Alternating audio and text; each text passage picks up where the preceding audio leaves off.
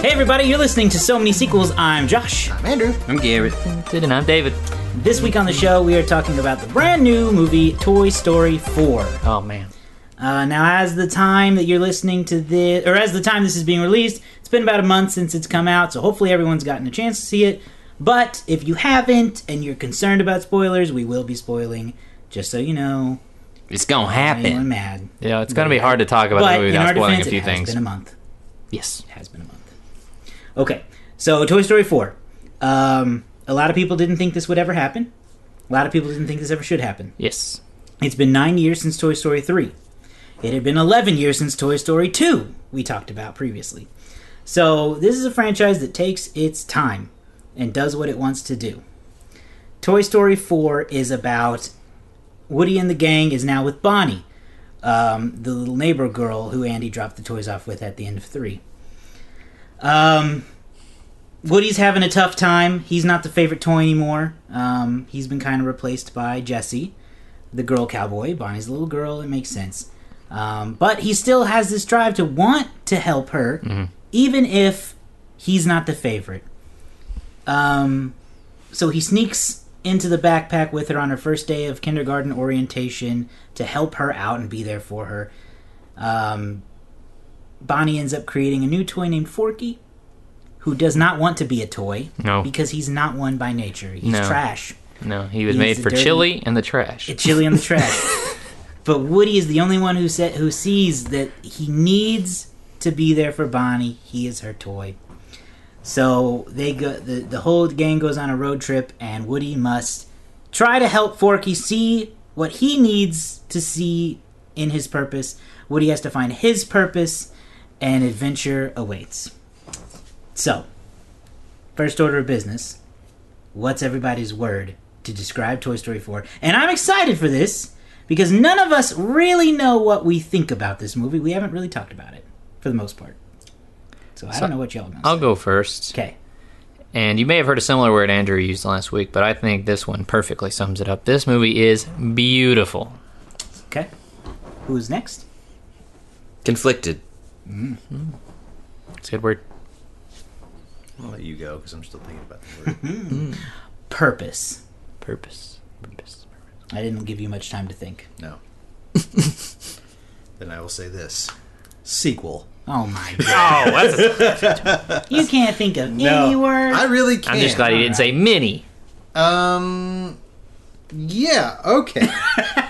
So, why I chose sequel? Beyond the obvious reason. Yeah. Yeah, the obvious reason. I really, really liked Toy Story 4. Do I think it should have been made? Boy, you're skipping ahead an hour. Okay. Getting to the end of the show here. Whoa. Let me do it. I haven't even done box office stats yet. I really like Toy Story 4. My thing is I think that they may have overhyped it just a little bit. Who? Like the press. I think they overhyped it just a little bit because I feel like the parts that they overhyped were some of the wrong parts that they should not have overhyped. We'll get to this later. Yeah. But like, You get a hot take here? yeah, I do have a hot take, and the thing is that like, I'm getting angry inside of my body. but like, does that mean I didn't like the movie? Sounds No. like it. It just sounds like no. to you, the parts that stood out more were not the things that were promised to you. Amen. Interesting. Yeah. Okay. And like, did I like the movie? Yes. Did I get emotional? Yes. Was it good? Yes. End of story. Okay. All right. I have no opinion. Well, let's go into talking about our favorite moments from this movie. Well, I want to say Or do you- first. this is so. Yeah, this is. I want to say first about my word, beautiful, is Yeah. that I seriously, the animation is unbelievably gorgeous in this movie. It's just so crisp. The colors, the texture, the lighting, the character design. It's all just stunning from the first scene, like from the first image. Like they had this shot of rain on the road, and then just like the reflection of the house in the looks rainwater. Real. Yeah. It's It looks real. gorgeous. And they were playing around. They've done this in previous Pixar films, but they're playing around with like the focus of the camera. Like there's shots where things in the foreground are clear, and like the things in the, like in the or things in the background are clear and things in the background are out of focus and they shift. It's just incredible. Like, this is incredible camera work if in the real world, let alone doing it in an animated 3D world. It's just so beautiful. It just stood out to me so much more than it has in the past of just how good everything looked. There were parts of this. Sorry, were you going to say something? Okay. There were parts of this that, I was amazed at the animation. At the very beginning, when they were rescuing RC, I could have swore that the environment that they were playing in was a real environment, and they just digitally added RC later. And I had to take myself out of that element. I'm like, no, this is all of that is animation. Yeah, all of it is, and it's beautiful. It's so pretty, and yet ugly because it was like ugly rainwater and like muddy ugly and gross. But it was so it was amazing to look at. Mm-hmm. So it was mesmerizing. I agree. It was mesmerizing. The sound design was amazing. The really, it's a very just like what you said. Yeah, it's a beautiful movie. And part two of that is that it's just beautiful from a story perspective, or more accurately, maybe like a series of different stories because there's a lot of different storylines going on within this, from Bo Peep's opening goodbye to Forky's existential crisis, to Gabby's desperate quest to be loved, and finally Woody's farewell. It's just all so beautifully done from a storytelling standpoint, and caps off so many stories just kind of in succession. Yeah, and it's it's just hard to get a movie that's just stands so well on so many different arcs. I mean, you know. I want to talk about that prologue scene that we get. So the movie opens like we've seen before, with the toys being played with, and we get this evolution, yada yada. But there's a prologue where we find out what happened to Bo and what happened to RC. You talked about what happened to RC in the first one. Yep. Well, we get this flashback where the toys have to mount this rescue operation to save him because he's been trapped outside in the rain. And I seriously thought that that was where RC ended. Right. Well, and that's just an amazing attention to detail in storytelling that they've done with this to save him. And then you got he probably meets the fate of some of the other toys that disappear over time. But the fact that they went back and tied up a hole that had been left open 25 years ago, I loved it. Yes. And then Bo, we knew what happened to Bo. We knew she was given away. We knew vaguely what happened to Bo. But now we get her goodbye scene with Woody and this moment where Woody almost goes with her. Yeah. Like, toys get lost every day is what she says to him, and he he thinks about it until he sees Andy freaking out because he can't find Woody. And it's just so emotional so early on.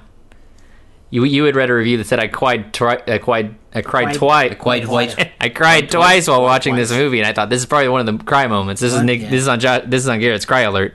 Is Bo and Woody saying goodbye for the first time, and it was great. The voice acting was terrific on it too. I mean, there's not any level of this movie you can't compliment it on. No. So then after we find out what happened to these two toys, we go forward to the montage of Woody and the gang being played with by Andy as he continues to grow up until finally they I loved how they animated his just turn into being grown up Andy right into that final scene from Toy Story 3 where the toys are given away and they're now Bonnie's, and we see her playing with them.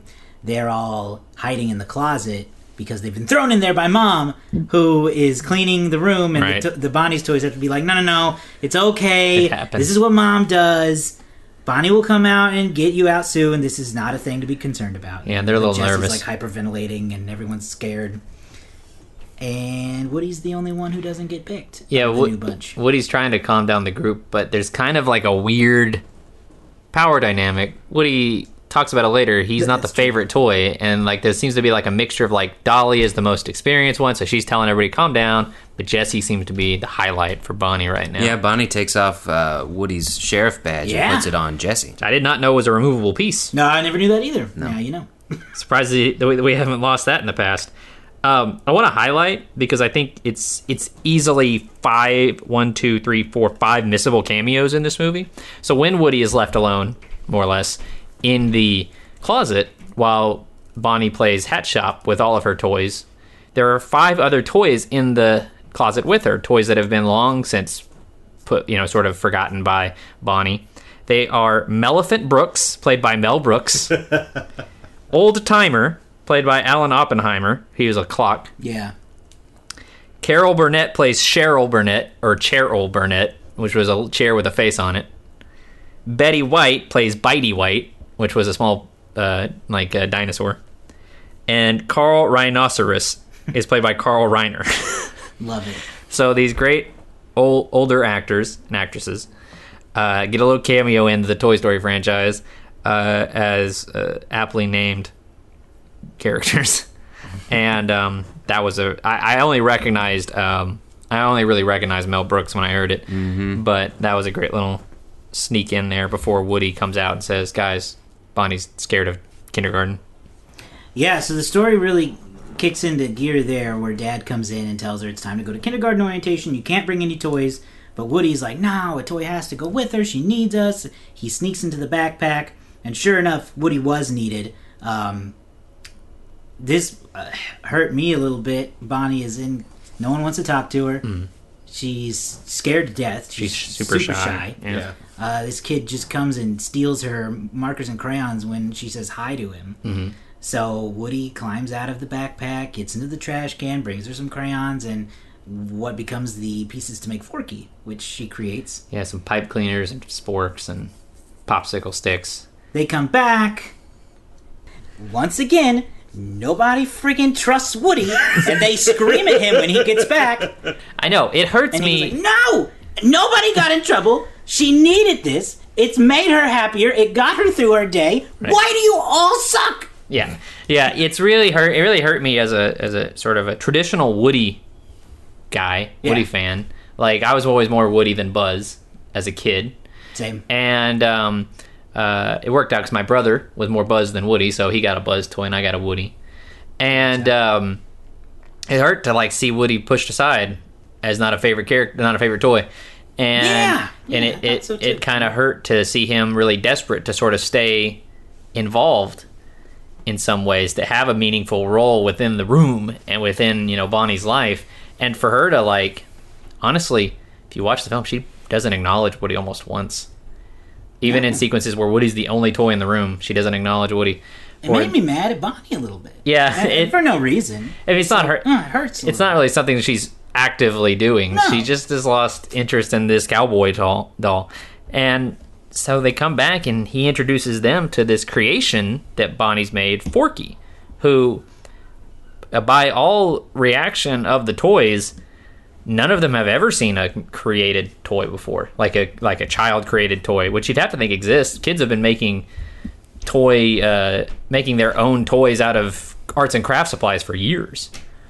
So it's weird that none of them have ever seen this sort of creation before. Let's talk about Forky, played by Tony Hale from Arrested Development and Veep. What did you guys think of Forky? General thoughts. I was surprised how much I ended up liking Forky. Yeah, I loved Forky. I didn't think I was going to like Forky at all. Forky was just all right? No, I mean, he was all right. I liked him. Okay. I didn't hate him. I was surprised Forky wasn't as big a character as some of the promotional material led me to believe. I thought Forky was going to end up being sort of a central character, but he ended up being more of a just a supporting role. Well, I mean, he had a pretty huge presence there in the beginning. Yes. And then it kind of dropped off, and the story splintered somewhere else. Yeah. Well, a lot of the story became saving Forky. Mm-hmm. Yeah. Because Forky becomes basically Bonnie's sort of a representation of Bonnie's confidence. Mm-hmm. Because she actually speaks to the teacher whenever Forky is around.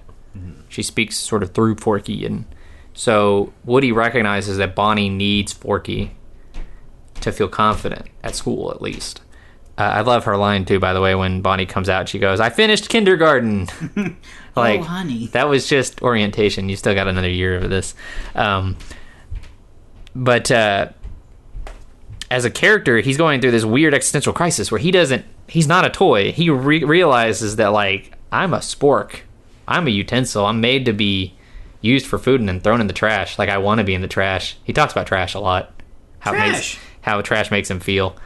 And warm and happy and comfortable. Rick resents the fact that he's alive, but somehow Bonnie's imagination has imbued him with life in his little pipe cleaner hands and his popsicle feet.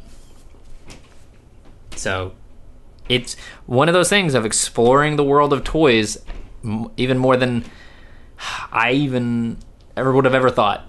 They keep finding new ways to expand the toy universe. Yeah. And that's, I think the writing here is good. I think the writing here is very good. I did not think... it's happening early. Okay, all right. My thing is that I think the writing, it's not better than Toy Story 3, but it's just as good as Toy Story 3. Mm-hmm. Okay. I think there's great elements here that Toy Story 4 has. But yeah, I will say, like, I do love how they expand on that universe. And again, they took their time with it, because they, 9 years later, after the last Toy Story, we're still kind of reeling in from all of that. Mm-hmm. Garrett, overall thoughts? So, my word conflicted will show up in a variety of ways. But I think the whole movie overall is about some form of conflict. Woody's conflicted in what he is supposed to do. He's no longer the favorite toy. He's no longer the leader. He's no longer the most experienced.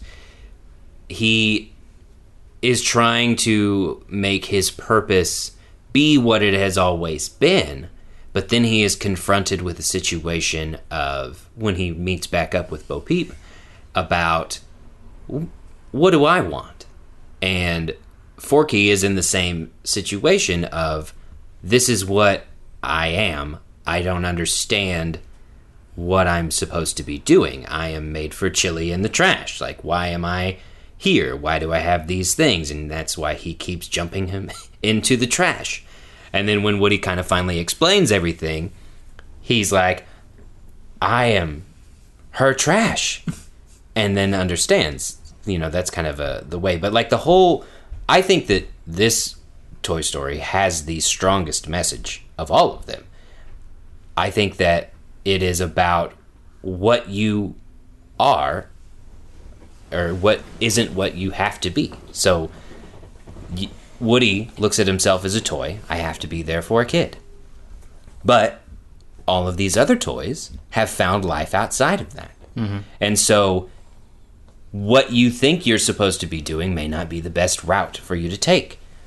Forky is supposed to be trash, but there's more to it than that. So I think that's the general message of, you're not restrained by what you think you are, and it's what you can be is really what matters. And I think that is an incredible message throughout this entire movie, and I think that's why this movie exists. And again, I think it really speaks to the millennial generation, as we're always told we're supposed to do this, or we're supposed to feel this way, or we have to do this. But prioritizing your own happiness and sanity is incredibly important to get to where you're going to be. It's not always about, you have to do this and you have to do this. That's the way it's always been. Well, maybe there's another route that I can take that is satisfying and fulfilling. And that's what Woody comes to realize. That's what Forky comes to realize, especially at the end. Again, I'm kind of bouncing all over because this movie's out and I haven't really had full time to really digest it like the other ones. But at the end of the movie, at the end of first grade, Bonnie comes back with another home-created toy, and Forky is now the one that's like, I will explain everything, I will help you. And he's come to realize what he can be and all of his potential, not what he is made to be. Yeah, the movie really focuses on the idea of roles changing over time. What your role is shifts and changes. Yeah, that's why my word was purpose. Forky and Woody both have to discover their purpose. And Forky kind of has to take on this new job, and Woody learns along the way that his purpose was not what he thought it was. He thought his purpose was to make a kid happy, but he found his true purpose was to make Andy happy. and now that he doesn't have Andy anymore, he can't. He's now seeing, oh, I can't do this with any kid. I could only do it with him. And so when he runs into Bo Peep at the carnival, she introduces him to this new life of air quote lost toys who can spend their life making kids happy when they choose to, and then living a whole life of adventure and doing whatever they want. Thought it was cool. It was. You talked about this as from a millennial point of view. I think Gen Xers, maybe even some baby boomers, can get something out of this too. Mm-hmm. And I talked about this with my wife, and she thought I think she thought I was reaching a bit. But let me see if I can explain this to you guys and see if it works for you. Okay. An element of this movie, if the last movie was putting away childish things in a sense and moving on to the next step of your life, I think this continues that idea. Because to me, this felt like it could be taken a couple different ways, obviously. But one way I took it is the idea of retirement and maybe sort of being an empty nest parent. Yes. Finding your purpose after your purpose has left. Yeah. After you're no longer, like, you have reached the end of your work life and you're retiring. You're no longer needed in the workforce. You've quote unquote outlived your usefulness. And finding, what do I do now that I no longer have that job I've had for 45 years? Or now that I no longer have to take care of my kids because they've moved out and they're independent without me. Who is this, what is my life now? And that's sort of what Woody is going through. It's like, I didn't think this day would ever come, but I've outlived my purpose. And I have to find something new. I have to find who I am. I think that's good. I feel like even older people older than us anyway, Andrew's age, could can find something special about this. I think you can look at Bo Peep and her band of Merry Men. I think you can look at them as a retired group of toys. Yeah. Who are now traveling together and living adventures, doing their own thing. And there's another conflict, and if you look at Gabby Gabby, who becomes I love Gabby Gabby. Yeah, but Gabby Gabby is the best villain overall. Yeah, they found a way to one-up Lotso. Yeah, Lotso was the best villain. In my opinion, Gabby Gabby has the best villain story. So you get her evilness and what she's doing, and then you come to learn that she's like a mix of Lotso and Stinky Pete. And yet different than both of them. But yeah. So she's never bought. She was defective from the box. She's also a toy like Woody, where she has a speaker box, but she was defective, and it has never worked. So no one's ever wanted her. She's never been owned.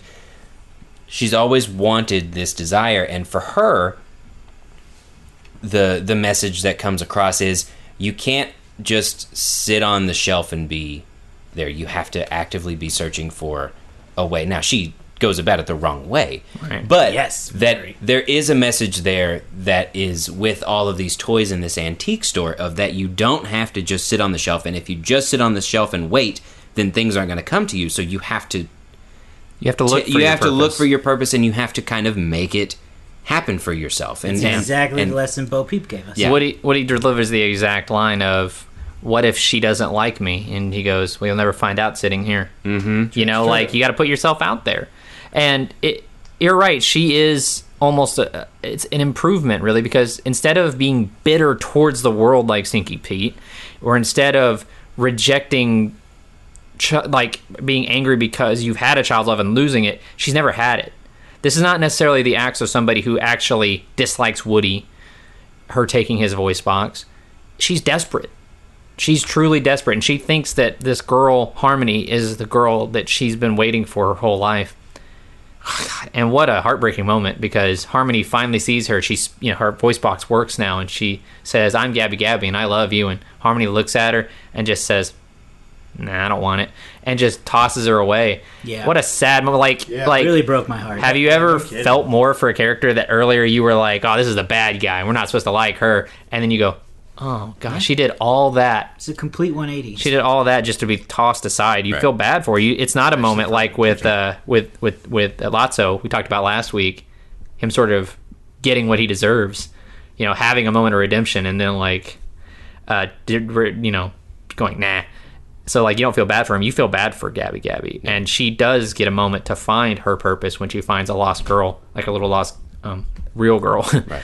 Well, and then you see the fear whenever she's, they're going to take her to Bonnie, but then they come across this girl who's lost at this carnival, and that's kind of the moment that she is both, she sees that she's needed, but is afraid to take that step, and so she does encouragement. And again, I think the other message is just you have to put yourself out there. But she had this rejection, and for a lot of people our age, we get to that point. We think we're doing things really well. We think we're doing things right. And then, bam, you get rejected.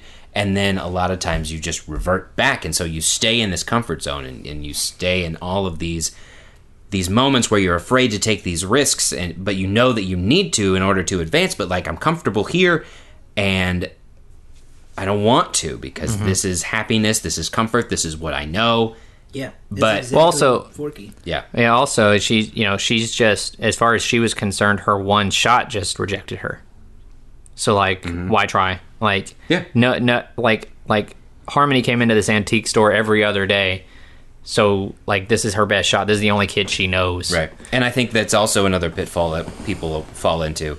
And I'm speaking a lot of personal reflection here, but you think you're made for this one thing, and you have your mind set on it and your heart set, and then it doesn't work out, and then what? Now what? Now everything that I've worked for, and not so much this, but you see people who plan their whole lives as a kid. Yes. They go through this stuff, and they're like, I'm going to go do this, and I'm going to go do that, and this is what's going to happen, and then it doesn't, and then what do you do? Right. We've all been in that place, and we've all, if we haven't, probably known people who've been in that place, who you see them refuse to back down on what they think their purpose or dream is, and you don't know how to make yourself or make them realize that it's not backing down and it's not giving up, it's readjusting. Yeah. It's changing. It's adapting. It's realizing it's adapting. We're always told not to give up on our dreams.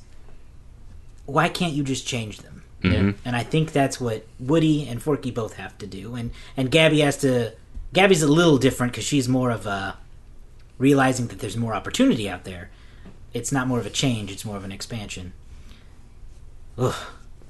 Yeah, and that's why... These characters, man. Yeah, there's a lot of depth to this movie, and that's why I think that overall it has the strongest message, depending on how you take it and who you connect with. The fact that you walk away with no bad guys.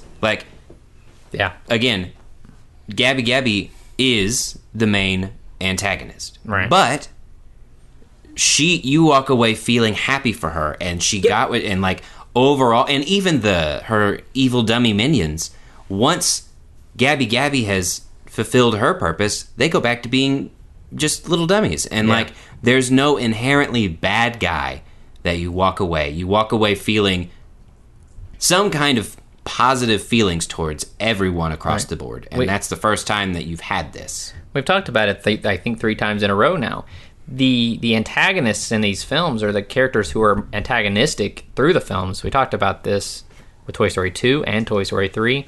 Some of their actions are somewhat inexcusable, but they are incredibly understandable and relatable. Mm-hmm. And that's the sign of a really good, not just villain, but antagonist, somebody who you can see their point of view and understand why they're doing these things, even if you disagree with their actual actions.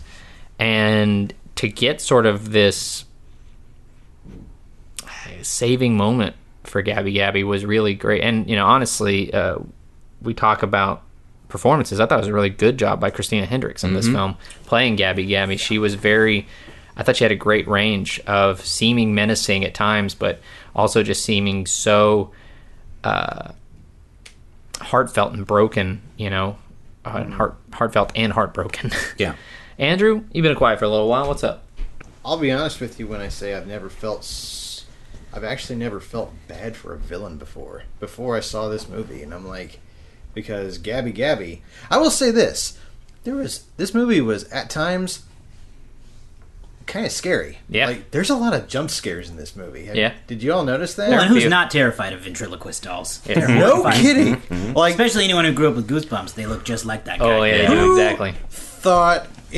Who thought in history that ventriloquist dummies were a good idea? Well, remember back in our Toy Story episode, Woody was originally a ventriloquist doll, but they Right. decided he looked too scary and changed him. Yeah. So it's kind of a callback to that, I hope. It is. I liked that was clever. one of Forky's last lines when he said, "Bye, Benson," and Benson turned around and gave that weird smile again, and he just goes, "He's terrifying." Like with a big smile on his face. It was so great. Gabby, I really wanted to hate her, and I thought she was turning into another Lotso. Yeah. And then when she like is trying to find her purpose, and she finds the little girl who's lost, and I think it's a very cathartic moment. It gives you a real sense of pathos with Big words. with that College character. words. We didn't cover this part too much yet. When Gabby is running with Woody and Bo and the other new toys to meet up with Buzz and the others at the RV, there's this moment where Gabby sees a little girl crying on the floor, or on the ground level because they're on the roof, and she realizes, oh, she's lost too. Mm-hmm. And there's this really beautiful moment, again that word beautiful, where Gabby realizes I could help her instead of going with the other toys and Bonnie, because this girl right now has nothing, Nope. but Bonnie has a lot. Right. So, and I cried at that point. I cried Oh, it is. when she was having this moment of reflection, and then this conversation about what if she doesn't like me, what if, all the what ifs that can happen when you're putting yourself out there to someone or something. And finally we see that the little girl does love Bonnie. Yeah. Or not Bonnie. Gabby. Gabby. Well, Gabby. The girl pulls her string, and Gabby says something like, "I'm Gabby, and I'll be I your love you. and I love you, or I'll be your best friend." And the little girl's response is just kind of like, "Are you lost too?" Yeah. And, It's and great. it gives her, and kids have this sort of sentiment, this sort of mentality when you're a really young kid of like a toy can give you more confidence, because she goes out and she says she sees a police officer. She says, "Can you help us? We're lost." And from like the kid's point of view, it's like, I'm not scared. The doll's scared. I'm helping it. You said know? it, but it takes the Gabby villain character further than it ever took Lotso or Pete. Yeah. They never got They- Lotso got the moment and rejected it. Yeah. The redemption moment. They were both unrepentant to an extent. yeah, Like yeah, Stinky it was Pete just- was bitter for never being sold. Lotso was bitter for being rejected, essentially, for being replaced. Gabby never had it, but never lost the desire to be owned by a child, to be, held. It's like her whole goal. She would, watch kids come in and just wanted. She just reached a level of desperation that she did a kind of a bad thing to Woody. But honestly, when you see sort of the emotion that went into it, it's so understandable, and you feel so good for her when that little girl finds her parents with Gabby and they walk off, and Gabby, like, just look on her face of being held by a child. It's a cry alert moment. I didn't cry, but it's a cry alert moment. I got choked up. So that's Gabby. Let's talk about some of the other great and new additions to this Oh movie. man, I've been waiting. So a lot of the characters we know and love are kind of pushed to the side for this film, and we spend a lot of time with new characters. The first ones we got to talk about are Ducky and Bunny. Ducky and Come Bunny. on, with Ducky and Bunny, played by Jordan Peele and Keegan Michael Keegan-Michael Key. They are two stuffed animals who are literally sewn together. Yep, at the hand. At the hand, they are prizes wing. at the carnival who never get picked. And our introduction to them is Buzz gets thrown up on there Yep. because the park attendant guy, who I believe It's I Bill saw in the Hader, cast, I is think. Bill Hader. Yeah. Yeah. Yep. Yeah, it's Bill Hader. I could tell after like 3 lines. I went, "That's Bill Hader." He's trying to get the zip tie off, Yeah. and they're like, "What are you doing? You trying to cheat the system? You gotta be picked. You can't cheat. You can't- I'm gonna kick you in the head." And he just Kicks him. It's He great. goes, "To infinity and my foot." I forgot about that. Yeah, I forgot about that. Key and Peele stole the show, in my Yes. opinion. They were so Absolutely. funny from top to bottom. There's 3 moments back to back to back where they're trying to figure out. They're in the antique store. They're trying to get the key to the cabinet, and Key and Peele are like throwing out all of these ideas. And there's like a plush rush, and Every like, idea is them revealing Yeah. that they are alive. yeah, and it's just them like hiding, and then this old lady spots him and is like, "Oh, you're so cute," and then they just straight up attack her, and just beat her up. And every time, I believe it's Buzz is with him, and I think somebody else. I can't remember. The mini who. girl, little mini Giggles. Molly, Giggles. Yeah, and they're both like, "We're not doing that," and then they go, "Okay, what about this?" And then it's the exact same thing where it ends with them attacking this old lady, and they're like, "No," and then they go, "Okay, one more," and then they do this long reveal where they like follow this woman from the store all the way to her home, and it just builds up and builds up and builds up, and they're like, "Will you hurry up?" And they're like, "We're getting there." And then they builds up, and they're at home, and they just like rise up above this woman's bed. And they're like, "Okay, no." And then they're trying to figure out more ideas, and they can't. And they go, "We just gave you 3 good ideas." They were so funny. That them yelling like, "We want a kid, man, we want a kid." They're just yelling at Buzz because he took our chance to get. He promised us a kid, and Buzz goes, "I did not do that." Yeah, I was gonna say, as funny as they are, Ducky and Bonnie have an extra layer to them too. They also desperately want a kid. Mm-hmm. Yeah, and that's why they go along with Buzz, because they were, by their standards, promised a kid. Yeah. Mm-hmm. And they followed them the whole time for that reason. They're just, I don't know. It's just Keegan-Michael Key and Jordan Peele are just so natural together. Their just, chemistry is so damn good. And I love Ducky is played by Keegan-Michael Key as a sort of like hyperactive, extreme one of the two, and Jordan Peele plays a much more like his bunny character is much more kind of like relaxed, like, "Man, I told you that wasn't gonna work. Why are you doing that?" If you're familiar with Key and Peele, they very much take the Luther, President Obama's anger translator, where Peele plays Obama and Keegan-Michael Key is the angry inner thoughts. Like they have that dynamic nailed of one bringing the other down. Right. They just like the two sides of a different coin of like they kind of feel the same way, but it's like, "I told you, man, that wasn't gonna work," or something like that, and him just being like, "Man, I told you. What do I tell you? I tell you, I'll kick him in the face." It's great. They just "To infinity and my foot" might be my favorite line. It's so funny. It was great. He kicks him in the head, and then Buzz has this whole time this running thing of like his inner voice, where he thinks his voice stick. box is. So he goes, "Put up my helmet," or "I need to put up my helmet. It sucks." And he's like, catches his foot, and Ducky just panics. It's great. Yeah, you've dropped this, so I feel like we should talk about it now. Buzz does have this running subplot where he has a conversation with Woody, the two of them alone together in the RV, where basically Buzz is like, "Why are you doing this? Why are you just let Forky go?" And he's like, "I can't, my inner voice, my conscience." And Buzz does not understand the concept of a conscience. No. But he does understand the concept of Woody and Buzz both having these voice boxes that speak to them. So Buzz is like, "Oh, well, obviously his voice box is telling him these things, so mine must too." Yeah. And so whenever he's met with this moment of, "I don't know what to do," he smacks one of his buttons, and coincidentally, it somehow tells him the right thing. Something tells him, every time. Like one of them is like, "Look above, meteor shower," and he looks up and he sees Woody, who he's been looking for. Thanks, inner voice. Thanks, inner voice. Yeah, I really like that shtick, but Josh and I, we've had this conversation. Yeah, and you you brought up think about it. Yeah, you brought up something that kind of made me rethink it, so I'll take it. But for me, I felt like Buzz regressed a little bit in this movie. I felt like they made him out to be dumber than he had grown to be in the second and third. Like, he's never been the smartest guy, but he was aware of the situation, and in this one he just seemed so aloof to everything. He was somewhere in between the first one and the third one whenever he got put into, like, I don't know, not demo mode, but like he's somewhere in between. I felt like he had grown over time in the movies, and in this one he kind of backtracked.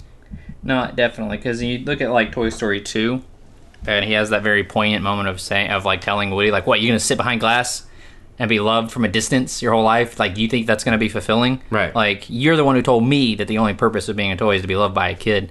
Like, you're not the friend I thought I had." And he walks away. Like, that's a very deep moment compared to Buzz here being like not understanding the concept of a conscience, or the idea of like what your heart is telling you. Whether or not these characters have hearts or souls is kind of a high concept idea, but him being like confused by that and being sort of generally aloof. There's a moment where all the toys look to Buzz and say, "Buzz, like, what do we do?" Like, they're looking to Buzz as the new leader in the absence of Woody, and he's like, "I don't know." Yeah. Right. Like, he's very confused by this. And how I felt about that was that Buzz has never had to be the leader. No. So it didn't even occur to me that he had been regressed or dumbed down when I watched it the first time. I just thought, this is Buzz thrown into a situation he doesn't understand, and he's never had to do in his entire life as a toy. So I could see why he doesn't know what to do when he's the one who has to make the call. You know, you talked about that moment in Toy Story 2 with Buzz and Woody, but even that stuff he's repeating, he says he got from Woody. Right. He doesn't think for himself often. So now that he's been separated for this whole time and they're thrown into the situation of we got to do something, he tries to figure out how to work his conscience. But that, I mean, he was the leader in Toy Story 2 as he led the charge to rescue Woody. Yeah.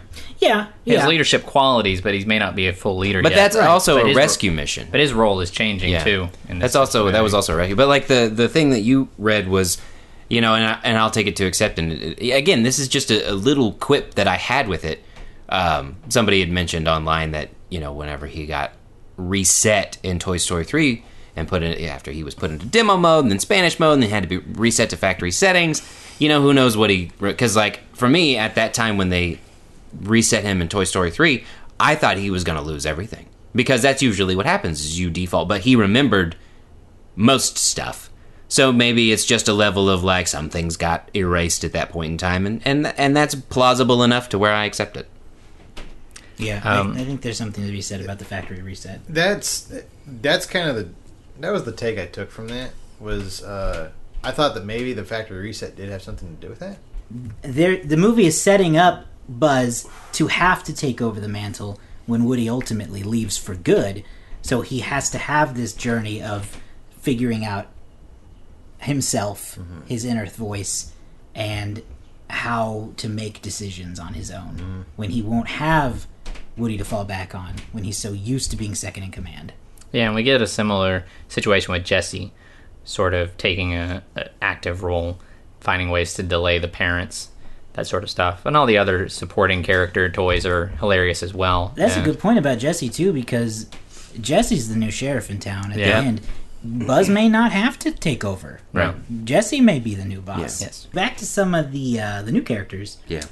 We talked about Gabby, Bunny and Ducky. Talked about Bunny and Ducky. Let's talk about Duke Kaboom. Duke Canada's Kaboom. greatest action hero. Yes, Canada.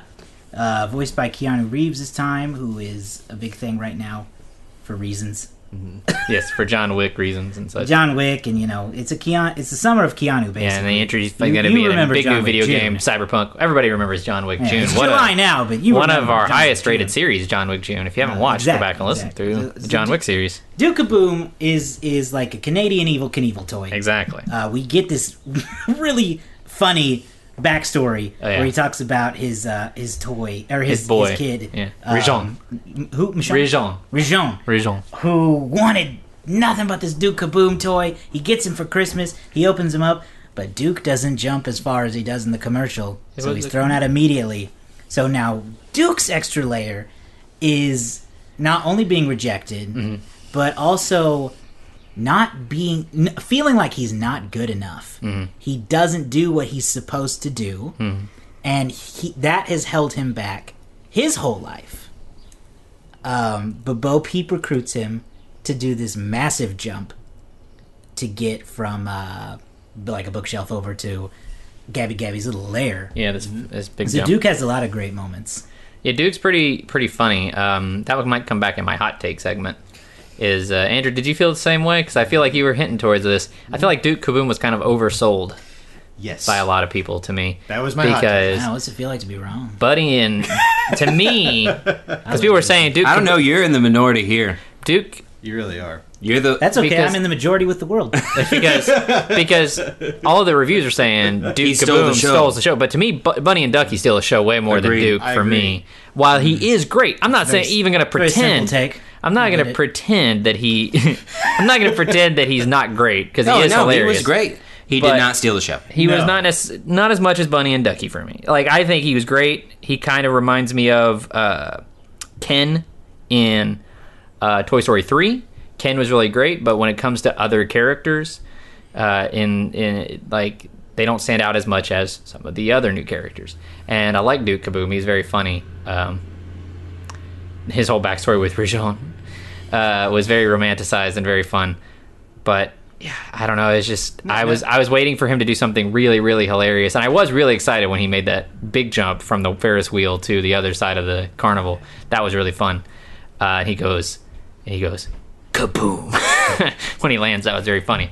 But yeah, Bunny and Ducky, man, they're just hilarious. Yeah, like those were the two selling points for me, and I couldn't. I felt the same feeling. I'm like, Duke Kaboom's got to do something here. Got to do something funny, and I don't know. Why do you need him to be funny? Not funny, but just like Steal the show doesn't necessarily mean they made me laugh the most. Right. I don't think he was there enough to steal the show. I don't think he was as big I don't a think character. any of them were. He was Ducky sold and Bunny as were there being, to drop one-liners, and they were great one-liners. but Duke had a story. Duke was But sold like- as being sort of like a major point of the film, and he was not.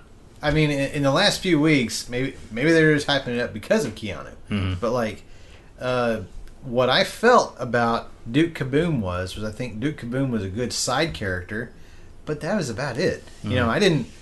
I'm like, oh yeah, he's cool in that aspect, I guess, and it's even cooler that Keanu voices him. I mean, it's a nice what do you call it?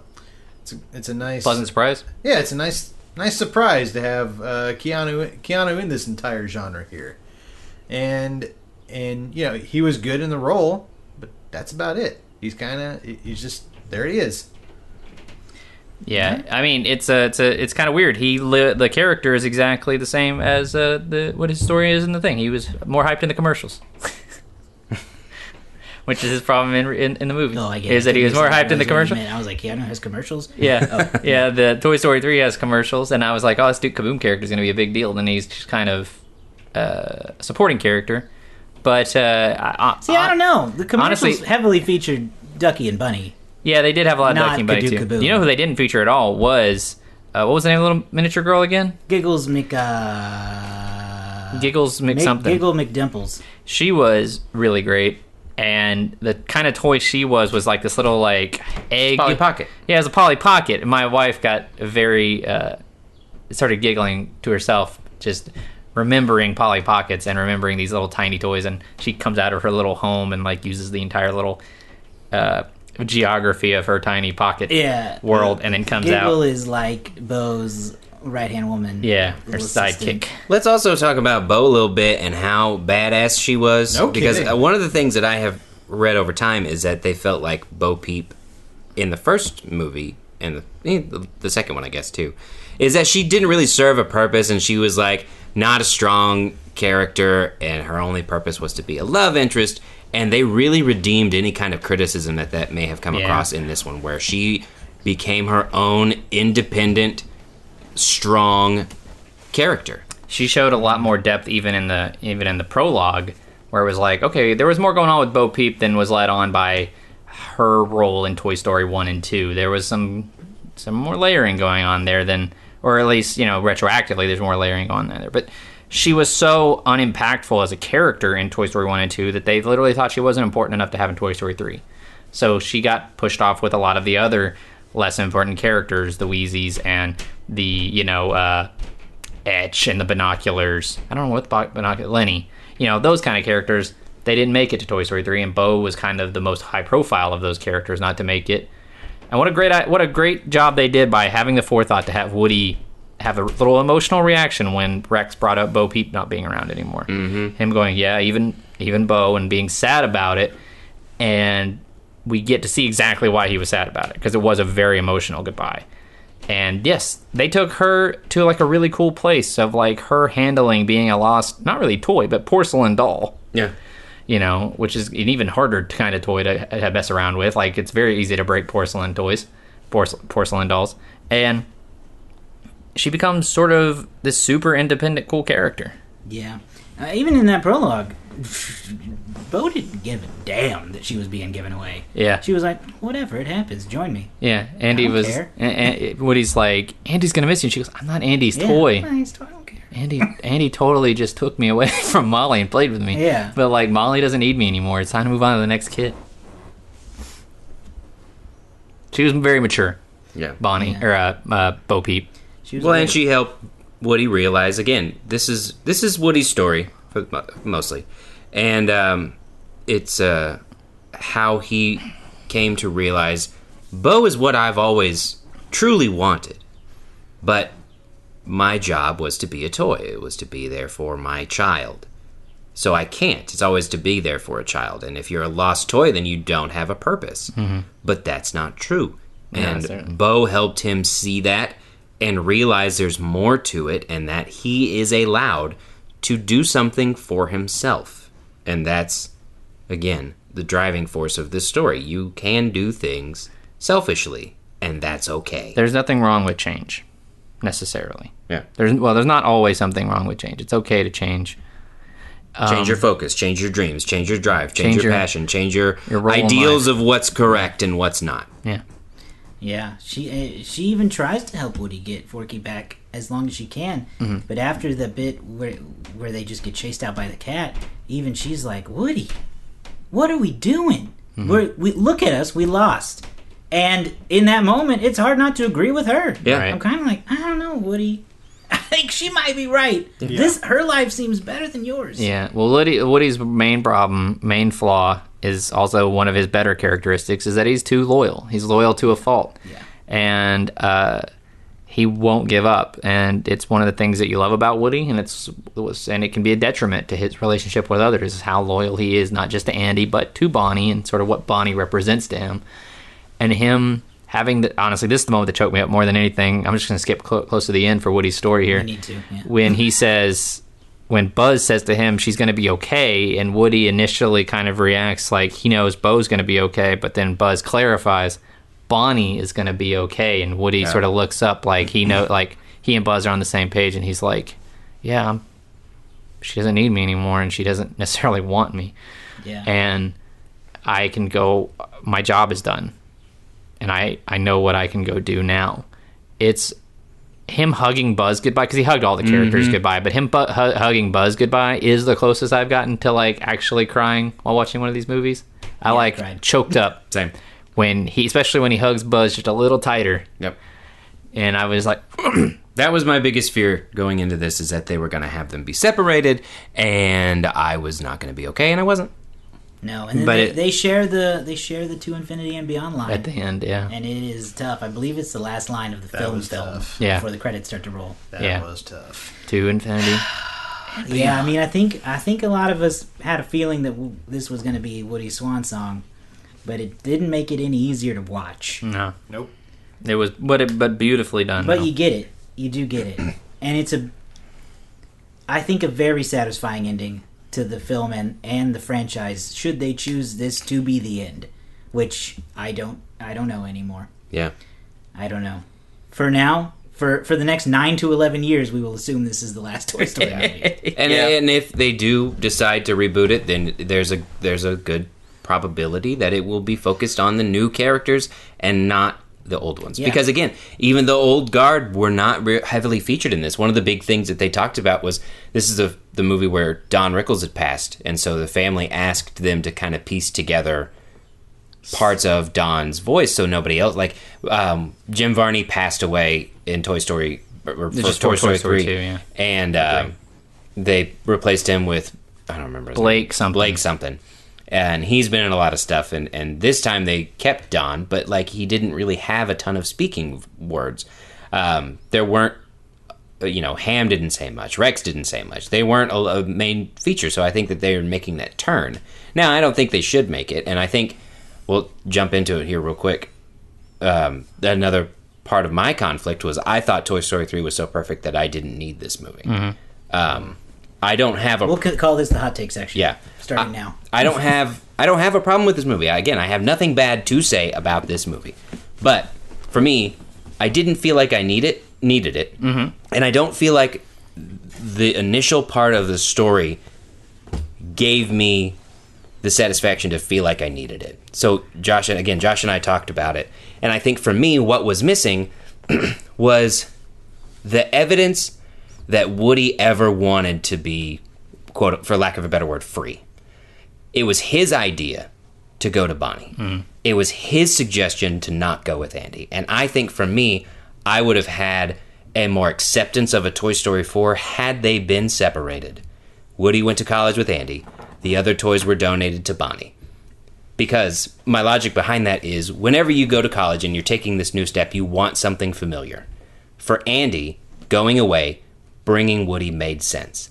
Coming back after his first year of college, realizing he doesn't need it, and then him giving that toy to Bonnie, and then Bonnie not having that connection to Woody leaves Woody in a bigger existential crisis than him always having driven to be with a kid, whether it was Andy or whether it was Bonnie.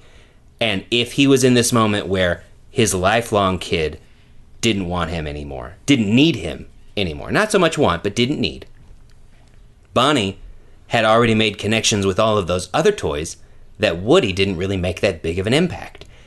Then him trying to make himself important and jumping in the backpack and realizing that she needs a toy and realizing why Forky's so important and realizing that he doesn't need to be there, that makes it a stronger point than him having a connection with Bonnie and then Bonnie not just outgrowing it. Mm-hmm. I think that he needed to be completely lost, and I think that just that one change of going to college, coming back, going to another kid, and that kid not wanting him, that for me would have set it over the top and really made me feel like I needed it. But this one, I didn't feel like that. I definitely didn't need it. This is kind of where we talk about the movies necessary. We were last time. None of these movies leave evidence requiring a next one. None of them do. But I'll tell you this. Toy Story 3, as far as a movie that wasn't needed, but what it ended up being was a fantastic ending. Yep. This, I'm going to describe it this way. See if you guys agree with me or not. I feel like this was just a feature-length, incredible epilogue. Yeah. This was a story that, honestly, if you never see it, Toy Story 1, 2, and 3 are a perfect trilogy. Yep. And this is like a little extra movie that is so beautiful and perfect that it takes away nothing from Toy Story 1 through 3. It only adds a little bit of extra story that sort of sends Woody off in a nice farewell. It's a P.S. You have this great letter, and then P.S. Here's one little extra thing that you didn't know about, a story that we didn't tell you that's just a fantastic little story that is kind of just a nice little extra reward. And if we get another Toy Story, then I'm sure it'll be a similar thing where it's like, oh, well, I didn't need that, but wow, what a great job. I agree with that, and that's how I feel about each movie. I feel like Toy Story 1 is perfect. Toy Story 1 and 2 is perfect. Toy Story 1 through 3 is perfect. And I think Toy Story 1 through 4 is perfect. I think they add a perfect story onto this as we go along each time. I'm more in your camp where I feel like 1 through 3 is a perfect story, and then you have 4, which is there. And again, that's not saying anything bad at all about 4. I loved 4. It was great. But again, I truly don't feel like it adds much to this. I think that 3 perfectly wrapped everything up. You had the closure of that story with Andy going away and moving on. This one, again, I think the struggle for me is that there's never been any evidence that Woody wanted to do his own thing. And so for him to come to that realization in this one, without it having been set up in some way, it just kind of seemed like it was there all of the sudden. I think it was just something that he never realized, you could say. Yeah. He never realized that there was more to a toy's life than being loved by a kid. He always perceived it as the only reason to be a toy is to be loved by a kid. There is no extra. If you're a lost toy, you're basically dead. If you're on a shelf, you're basically unloved. Like, you want to be bought, you want to be owned, or whatever. You want to be with a kid. And then to be confronted by Bo, who has been lost and has made it work. Yeah. And for it to seem like, you're really honestly, thriving out here. We're risking repeating ourselves. I think I just have a fundamental difference of opinion here, because I just do not think that any of these movies set up the next one. No, not intentionally. Like 3 specifically didn't, but none of them did. Not intentionally. None of these movies require one to succeed. None of them intentionally set up the events of the next film, but what they did was the film they made, Toy Story 2, Toy Story 3, and Toy Story 4, all work as great continuations of the previous film with almost no intent of it being that way. If anything, I would think that Toy Story 3 came the closest to setting up a sequel by putting them in a new environment. Yes, that's why whenever they first said I thought, wow, they actually put us in a scenario where we could get more Toy Story movies. Yeah. Even though I don't want them, they've given you a new kid. You can do new concepts with a new kid. You don't have to we're not with Andy anymore.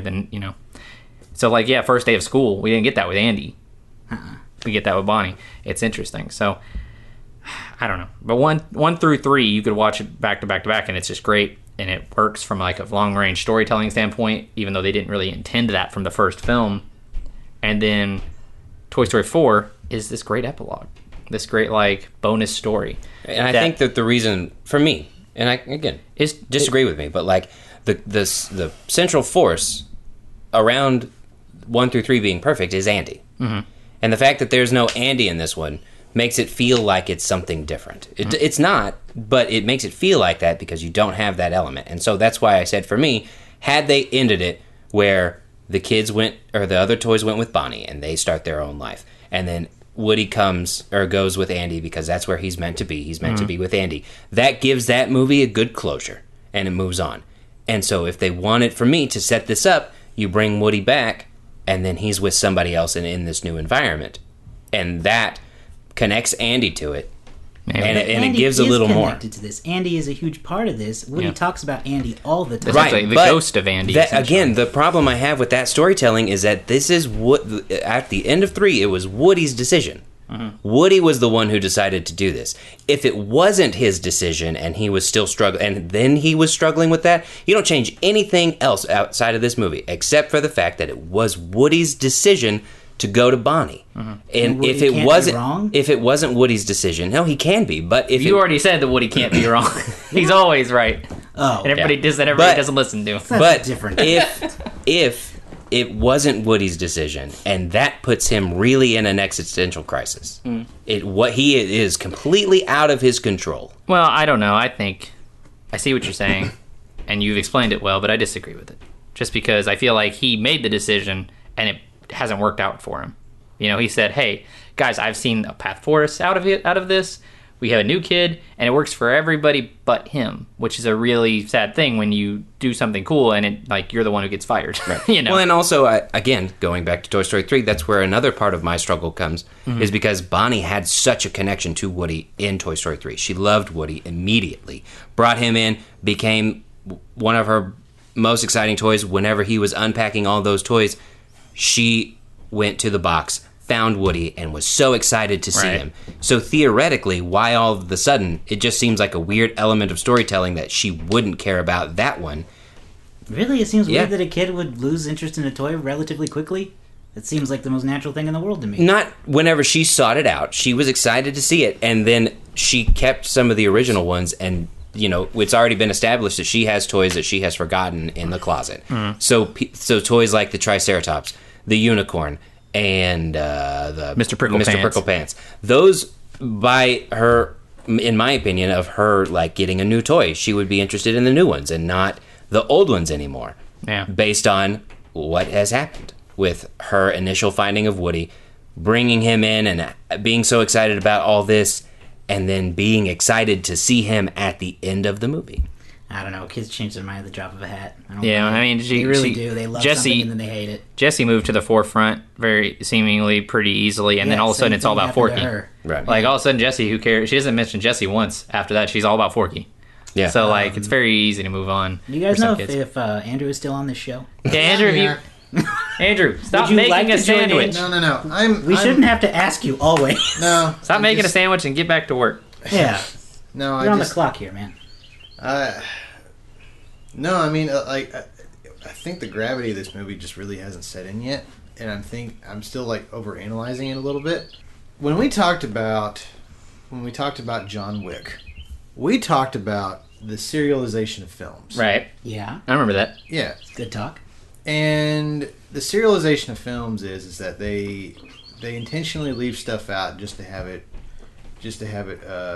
tied up in the next movie, and then the plot continues. Introduce concepts like in the John Wick, they introduced the Bowery King in the second one to have it come back in the third and be a big part of the fourth.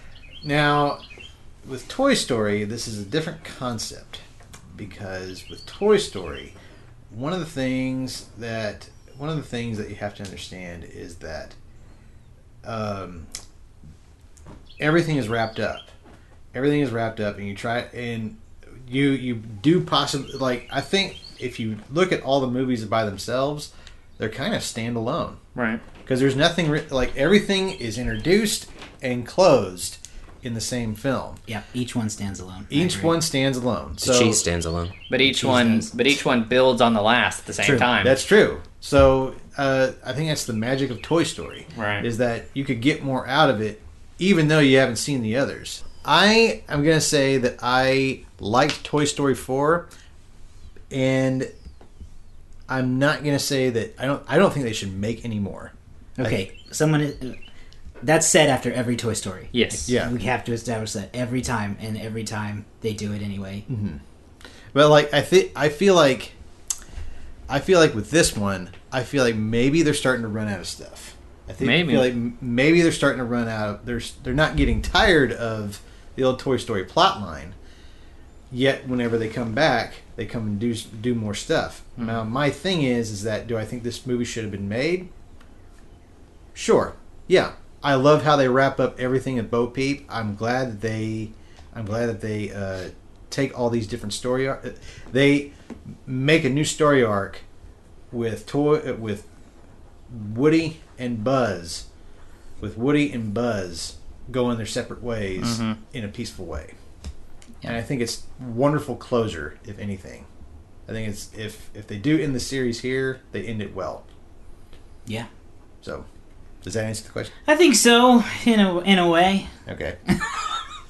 Okay, let's talk about Rotten Tomatoes now. Let's guess Garrett, the scores. You won last week. So I don't know how official it is. Almost not as at it's all. still pretty early. How many reviews are there? 280. 280. That's not bad. That's a pretty enough. good count. So have at it. Go to town, boys. 98. Damn. Sorry. That was what I was going to guess. Honestly, I probably shouldn't, because I saw the review. I saw it last week. Oh, you saw it? I bet it hasn't changed. Well, when I went if you to saw it last week, it might have changed. Well, I went to the Tomatoes thing last week for Toy Story 3. Toy Story 4 was the first one on there. So, it's hard to avoid when you're going to dig in. But so I know what it was. I will say 99. Maybe it's... Actually, I'll say 97. Maybe it's gone down since I last saw it. I was going to say 99. I know it was really high. So we've all just shifted down one from the last time. Yeah. Heartwarming, funny, and beautifully animated. Toy Story 4 manages the unlikely feat of extending and perhaps concluding a practically perfect animated saga. Man, that's like the same consensus as Toy Story 3. I pretty much agree with that. It is beautifully animated. It does extend the story more than we thought, and it worked. Yeah, I'm going to keep my 98. I'll stay at 97. I'm going to go to 100. Oh, Snap, he's jumping to 100. He's wrong.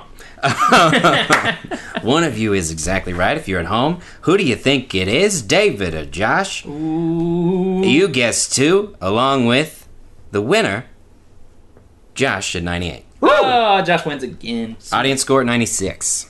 Oh, audience score 96. Wow, that's high. It's a lot higher for considerably than higher Toy Story than 3. Well, it's fresh. It's fresh. By It'll fresh, probably- I mean it's new. Yeah. It'll probably settle a little bit. Well, yeah. How many audience reviews do we have so far? 5,270. Ooh, that'll go up. Because Toy Story 3, I think, had something like a 600,000. Well, so Rotten Tomatoes changed the game. Their reviews, you have to verify your review now. So basically, you have to prove that you watched it by submitting a ticket stub or something. Oh, interesting. So newer movies have fewer reviews now because they are real. But how do you prove that for a movie that's existed for a while? Like for Toy Story 3? I don't know if they can for that. For old movies, they might not be able to do it. Well, it might be just for new movies going forward. I don't know. Interesting. Well, I was going to say, the proof is in the pudding. I mean, the movie has been able to... The movie's been able to stand out. Right. Like the fact that we're still talking about it, and you can't really say a bad thing About it. Yeah. You can't really say a bad thing about it. I mean, it's close to perfect. Right. So, I mean... so the verification, again, the proof is there. Okay, so Personal ranks. oh, I forgot we're picking a new movie. But we gotta do our personal. I know, ranks but I first. just realized. Oh yeah. We're rolling we're getting out the old wheel again. So I was gonna say I'm gonna run the game for the next one, but then I remembered I don't know what it is yet. Yeah. So, Okay, so let's do our review out of. do we want to re-rank the series? Last week we ranked the first 3 before. we Yeah, had I seen figured this. we would rank this one though first. Yeah. Right? Yeah. We haven't said what we would do it, Oh, and then we would do I this. thought you said let's spin the wheel. I'm sorry.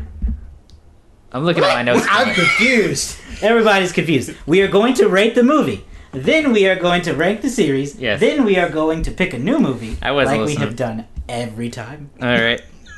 We can cut this if you want. We'll stick with the share of stars. Out of 5 share of stars, where do you put Toy Story 4? My word comes back here. 4.5. Conflicted. I'll say 5. I say 5. I almost say 5 just on animation quality alone. It's Animation's beautiful. amazing. It's the best animation I've ever seen. I would go with 4.5 as well. This is a movie theater movie. This is one you have to see in the theaters. Do not wait for Netflix. Do not wait for Disney Plus. Disney is what you have to Plus. wait for. It's an exclusive. Don't wait for those. See it now. What about in 3D? I haven't seen it. Didn't I don't try it in watch any 3D. movies Did in anybody? 3D. Did you guys try it in 3D? No. No. I bet it Watch looks those 3D fantastic movies too. Anymore. I mean, it might be fun. I don't like 3D that much. I wear glasses, so it Okay, makes it tough. now we'll rank the series. Does everyone remember what they ranked 1 through 3? 3, 1, 2. I think that was everybody I did except for 3, David. 1, 2. Yeah. Yeah, 3 and 2 as well. yeah, I think I did that as well. So now throw 4 into the mix. And I know it's hard because we all just saw it within the last 24 to 48 hours. Here it comes. I'll do So mine. things could change. I'll do mine first for me. 3, 4, 1, 2. Toy Story 3, Toy Story 4, 1, and a 2. 3, 1, 4, 2. 3, 1, 4, 2. I'm going to do it. 4, 3, 1, 2. Wow, 4 jumps up for you above Toy Story 3. Amazing. I'm going to do it. I know, Garrett. Look at Eric. He's a Toy Story 3 guy. Oh, yeah. So am I. It will never Right. be dethroned. I just thought it was better. Man. Again, I really have been conflicted this whole time. Because where I want to put it, it doesn't necessarily work. But I only want to put it there because I truly feel like this is a asterisk style movie. Like the epilogue. Mm-hmm. And so for me... An epilogue is part of a story. I know, but... It's not separate. No, but, Well, but it it's like- is. It's and so here's what happened after Yeah. the main conclusion. And of so the for me, story. my natural instinct is to go 3, 1, 2, 4. But that's not saying that I think Toy Story That's 4 is a fucking bad... offensive. No, it's not. It's not offensive at all because there's nothing wrong with that movie. If I'm looking at it as a fully... How do I rank the Toy Story series and how do I feel about it? I feel like 1, 2, and 3 are complete things, and then 4 is like an askew. So that's the way I feel. But if I'm looking at it from a purely movie-based standpoint, then it would be 3, 1, 4, 2. It's the same as Andrew. Yeah. But if I'm looking at it as a series as a whole, I put 4 at the bottom just because I feel like, for me personally, at this moment, 4 feels different than the fully connected pieces of 1, 2, and 3. I'll agree that 4 does feel different. There is a different feel about 4. I It wanna feels like understand somebody so described bad it as an why you adventure don't think movie. It's part of the series. I don't understand this. 3 is like a prison break movie. 2's a, I don't know what you had to describe 2, a coming of age story. I don't know. Anyway. I mean, it's a rescue mission. It's a rescue story, but 2 and 4 are both rescue but what's Woody's missions side of that story? of Sort of, well, Crisis of Woody's side of confidence. Toy Story 2 is also an escape mission. yeah, it's like a crisis of But confidence. yeah, he does have the. But anyhow, I agree that I think 3 stands above for me still. Like, it's just I'm so emotionally connected to that film. But 4 just really hit me in a different way than I thought it would. Yeah. 1 is still special for being great. And then 2 has always just kind of been one that I like, but I've never liked it that much. Yeah, at the end of the day, this is separating between like 1 point. Yeah. Like, this is a series that goes from like 98% to 100%. Yep. The first 2 are full 100s, 3 and 4 are 98s on Rotten Tomato, as we found out over the course of this. Yeah. So, like, I'm not saying that they're bad. They're all, like, on the same line. Like, college ruled written in an order on the same line. So, I don't have a problem with any of these movies. It's just a ranking. Yeah, I guess everyone. I mean, it's like I talked about the guy I know earlier who doesn't consider 3 part of it. Yeah. His Toy Stories 1 and 2, and anything else he doesn't want. Don't get it. And like you shake your head at that, but I shake your head at you guys with 4. Everyone has a different. Sure. That's how it is. Yeah. Like you did that, but like I'm boggling my mind trying to figure out how you guys consider 4 separate. But that's how we are with this guy in 3. Yeah. I don't get it. And that's what happens when you make a perfect franchise, which is what Pixar has done. They have. Should we- This is perfect. I will not take away any. Like You every will never movie is find perfect. 4 movies that go together that are this good. Yep. I don't believe you will. Nope. So we talked about it last week a little bit. We might do like a bonus franchise, like someday in the future we might do some bonus ideas for sequel related podcasts or movie related podcasts. I think definitely there's not many that we would have to talk about. This should definitely go into the bucket of best 4th movies in a franchise. Yeah. As far as things go, I think that this might be the number 1. I mean, we have to go through and really look. I mean, Endgame is the 4th movie in a Avengers franchise, right? So I mean, there's a few that it would compete with, but that's something that I kind of look forward to, the idea of talking about sequels, threequels, and fourquels, if you will. The second. Okay. Quattrels. Let's pick a new series. All right, oh my God, we're spinning the wheel. Remember, Andrew's tired. Time to spin the wheel. We got 170 movies on the list here. We each get a veto. The first up on the list. Now, this one we're going to have a debate about. The first one? The first one, because they're separated, but we'll see. So, 165 is X-Men. Now, I have them separated by X-Men 1 through 3, and then X-Men starting with First Class going to Dark Phoenix. Are they separate? Are they together? Does First Class start the separation, or does like Apocalypse or Days of Future Past separate it? Do we want to do a 7-film series, or do we want to do danger. 2 3-part series? Right, exactly. I think they're separate. I think they're separate enough. I think definitely the First Class starts a new thing, even though it does in some way tie back into the original series with the older actors. It ties in, but it also erases it. Yeah. So I think that if we did X-Men, we do the first 3, and we ignore the origin film. Yeah, while Deadpool and Deadpool 2 were good, I think honestly maybe X-Men Origins should go with Deadpool, with the Deadpool X-Men series. Origins should never be talked about. No, that would be part of what we would have to call a Wolverine franchise. With right. Origins, Wolverine and Logan. Yes, exactly. I don't have that on the list. I can do that. I'll do that. Exactly. Now. That's exactly how we should process that. And then Deadpool's his own group. Deadpool's his own group. X-Men First Class is its own and then First Class through Dark Phoenix. Yeah. So so how are we looking at this then? We want to do the first 3? Which one is it? Or are we vetoing It's the first 3. It's the first 3? Man, I hate those movies. Fiery passion. I would be interested to revisit 1. I loved them when I was young. Yeah. I don't know how I feel about them now. I did not. Well, we can talk about if we decide to do it, but I am kind of like tossed in between here because like it was one of those things where it was okay, really good, not so good, and I would probably veto. You would probably veto? Well, this is the time to discuss it. I think I'm not going to veto. Andrew, do you want to veto? Garrett, do you want to veto? I know what's coming next, so I plead the 5th. We got to figure that out because I don't normally look ahead, but I'll tell you what, Andrew. What now? Do you want to veto? I will veto because I'm just not excited about the idea. Okay. I want whatever, and this is going to screw me, I know. But like while watching the original 3 X-Men, X2, and Last Stand would be interesting. I just want to, I don't know, I want to watch something that will get a little bit excited about, whether it's excited for how crap it is or for how great it is. Okay, so I'll veto. You are veto. So Andrew, you're safe. the 3 of us still have vetoes. Thank You do All not. right. Next one is the Dumb and Dumber franchise.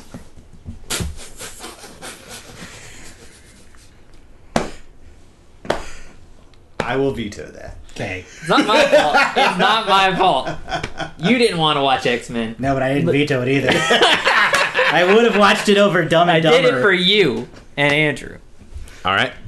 Up next. Superman. Which one? Now I don't know. That's another debate we'll have to have. I have Superman and 4 movies, so I'm assuming Christopher Reeves. Yeah. He did more. Didn't he do more than 4? Or He just did. do He just did the 4. Just did Superman, Superman 2. What was the third one called? I think it's Superman 3. 4 was called Quest for Peace. I think it was just Superman 3. I don't think they had like a subtitle to it. Maybe not have a subtitle. Superman 3. The Christopher Reeve Superman movies spanning 1977 to 1990 something. Yeah, 90 something. 94. This is a tough one. I mean, there's only one movie in the new Superman. So riddle me this: really. Is this you've wasted your veto? Well, you didn't waste it. You kind of wasted it. Well, you guys both didn't want to do it. Does the excited. idea of Superman excite you more than X-Men? Honestly, kind of does, because it is. We've had complaints in the past. We've had one complaint in the past that we don't do enough older movies. Fair. And Superman is 1977. It honestly is the first real comic book movie. It is. So really, I mean, on a mainstream level. On a mainstream level, and we've not done anything. I don't think we've ever done a movie that's from the 70s. Well, Star Wars. Well, you guys suck. You haven't done one from the 70s. And I haven't done one from over a year and a half ago. I haven't done one from the 70s, but yeah, go back and watch our Star Wars podcast. They're great. So I would be fine with it. I know that series is one of those ones that depreciates over time. Yeah, But I mean, I have no memory of it's watching. a totally Superman different 3. style of filmmaking. Honestly, I feel like this group will find it boring. Maybe boring, but also might find lots to laugh about. Yeah, I mean, that would be an especially interesting the one with concept. Richard Pryor, Yeah, which is not good. yeah. That's the one that introduces the concept of what they end up doing in Office Space. We're talking about it enough. I don't think I will veto it. Andrew? I can't. You can't. No, it's just down to me, and I'm not Oh, yeah, going to you do vetoed it. Dumb and Dumber. I'm not going to do it because I've never seen it. You said you are not? I said I am not going to veto. So we are going to do Superman, Christopher Reeve. Had we vetoed, we would have gone to Rocky and Creed. We lumped those together. Those can be separated now. That I think at the time this list was made, there was not Two a Creed Creeds. franchise. Right. So it would have been Rocky plus Creed. Now there's Creed 2. Well, so either way, that's like 9 Yeah, movies. it is. either way, indeed we were 9 going to do movies. old movies, I guess. This Yeah. Yeah, next because time. Rocky's... And when's that come out? had we 1 year older. vetoed that, we would have landed. Oh my God! I'm. This is what we would have had to do. Yep, I am almost positive that I will be the only one that's relatively excited about Oh, this. for God's sake. The Three Ninjas franchise. Oh! Yeah. Yeah. That would have been something. That would have been real bad, but I'd have been real happy. We're our lowest listened to podcast since Kick-Ass. Oh, yeah. Yep. That's something that, like, I don't know. Those movies should be erased from history. They might be hard. It might be impossible to find them. I think I have some VHS copies still. You got a VCR? Maybe. No, think- but we You know notice that somebody in people don't call them Oklahoma. that anymore? They call them cassette players or video players. or I've whatever. noticed that it's really... Why did people forget that they were called VCRs? Was VCR a brand? Did everyone get dumb? No, it's video cassette recorder. That's what it was. Yeah. This is what it's. And now they They forgot just call what them it like was cassette called. players, yeah, and that's weird to me. Yeah, I don't know. Anyway, okay, so Superman. It's just called Superman. Superman the movie, directed by Richard Donner. Ooh! Here's a good question. Do we do the Richard Donner cut or do we do the theatrical cut? Which one's Everybody- better? I guess we do what we find. What'd you say? Which one's better? The Richard People love the cut. Richard Donner cuts of Superman too. Because specifically. historically, I would Richard go Donner with- was fired from that movie, right? And then the studio pushed out this shit that he didn't like, and so decades later, he got to release his version of the movie. Yeah, I think it's whatever most you find. fans agree is better. I would agree. I would go with the Richard Donner cut. I think it'd be more interesting. I think it'd be interesting if we just found stuff and didn't tell, and then we come back and maybe we've all watched a different version of Superman. That would be unfortunate remember for that someone. Well, we got enough time. Maybe we'll watch both. We'll see. Okay, so we will do Superman, one of those cuts. We'll let you know when it comes out. You can find us online at facebook.com/SoManySequelsPod and on Instagram and Twitter. Just search for us there. And as always, you can listen to us on Apple Podcasts, Spotify, Google Play Music, Anchor, Soundstooth, SoundCloud. I could just be making up words now and no one would know. Oh yeah, check Sound us out Machine. on Caster. Ear Whispers. Pod. Ghost Tunes. Podbrain. Podbrain. Okay. Podbrain is a good one. Until next time. To infinity and beyond.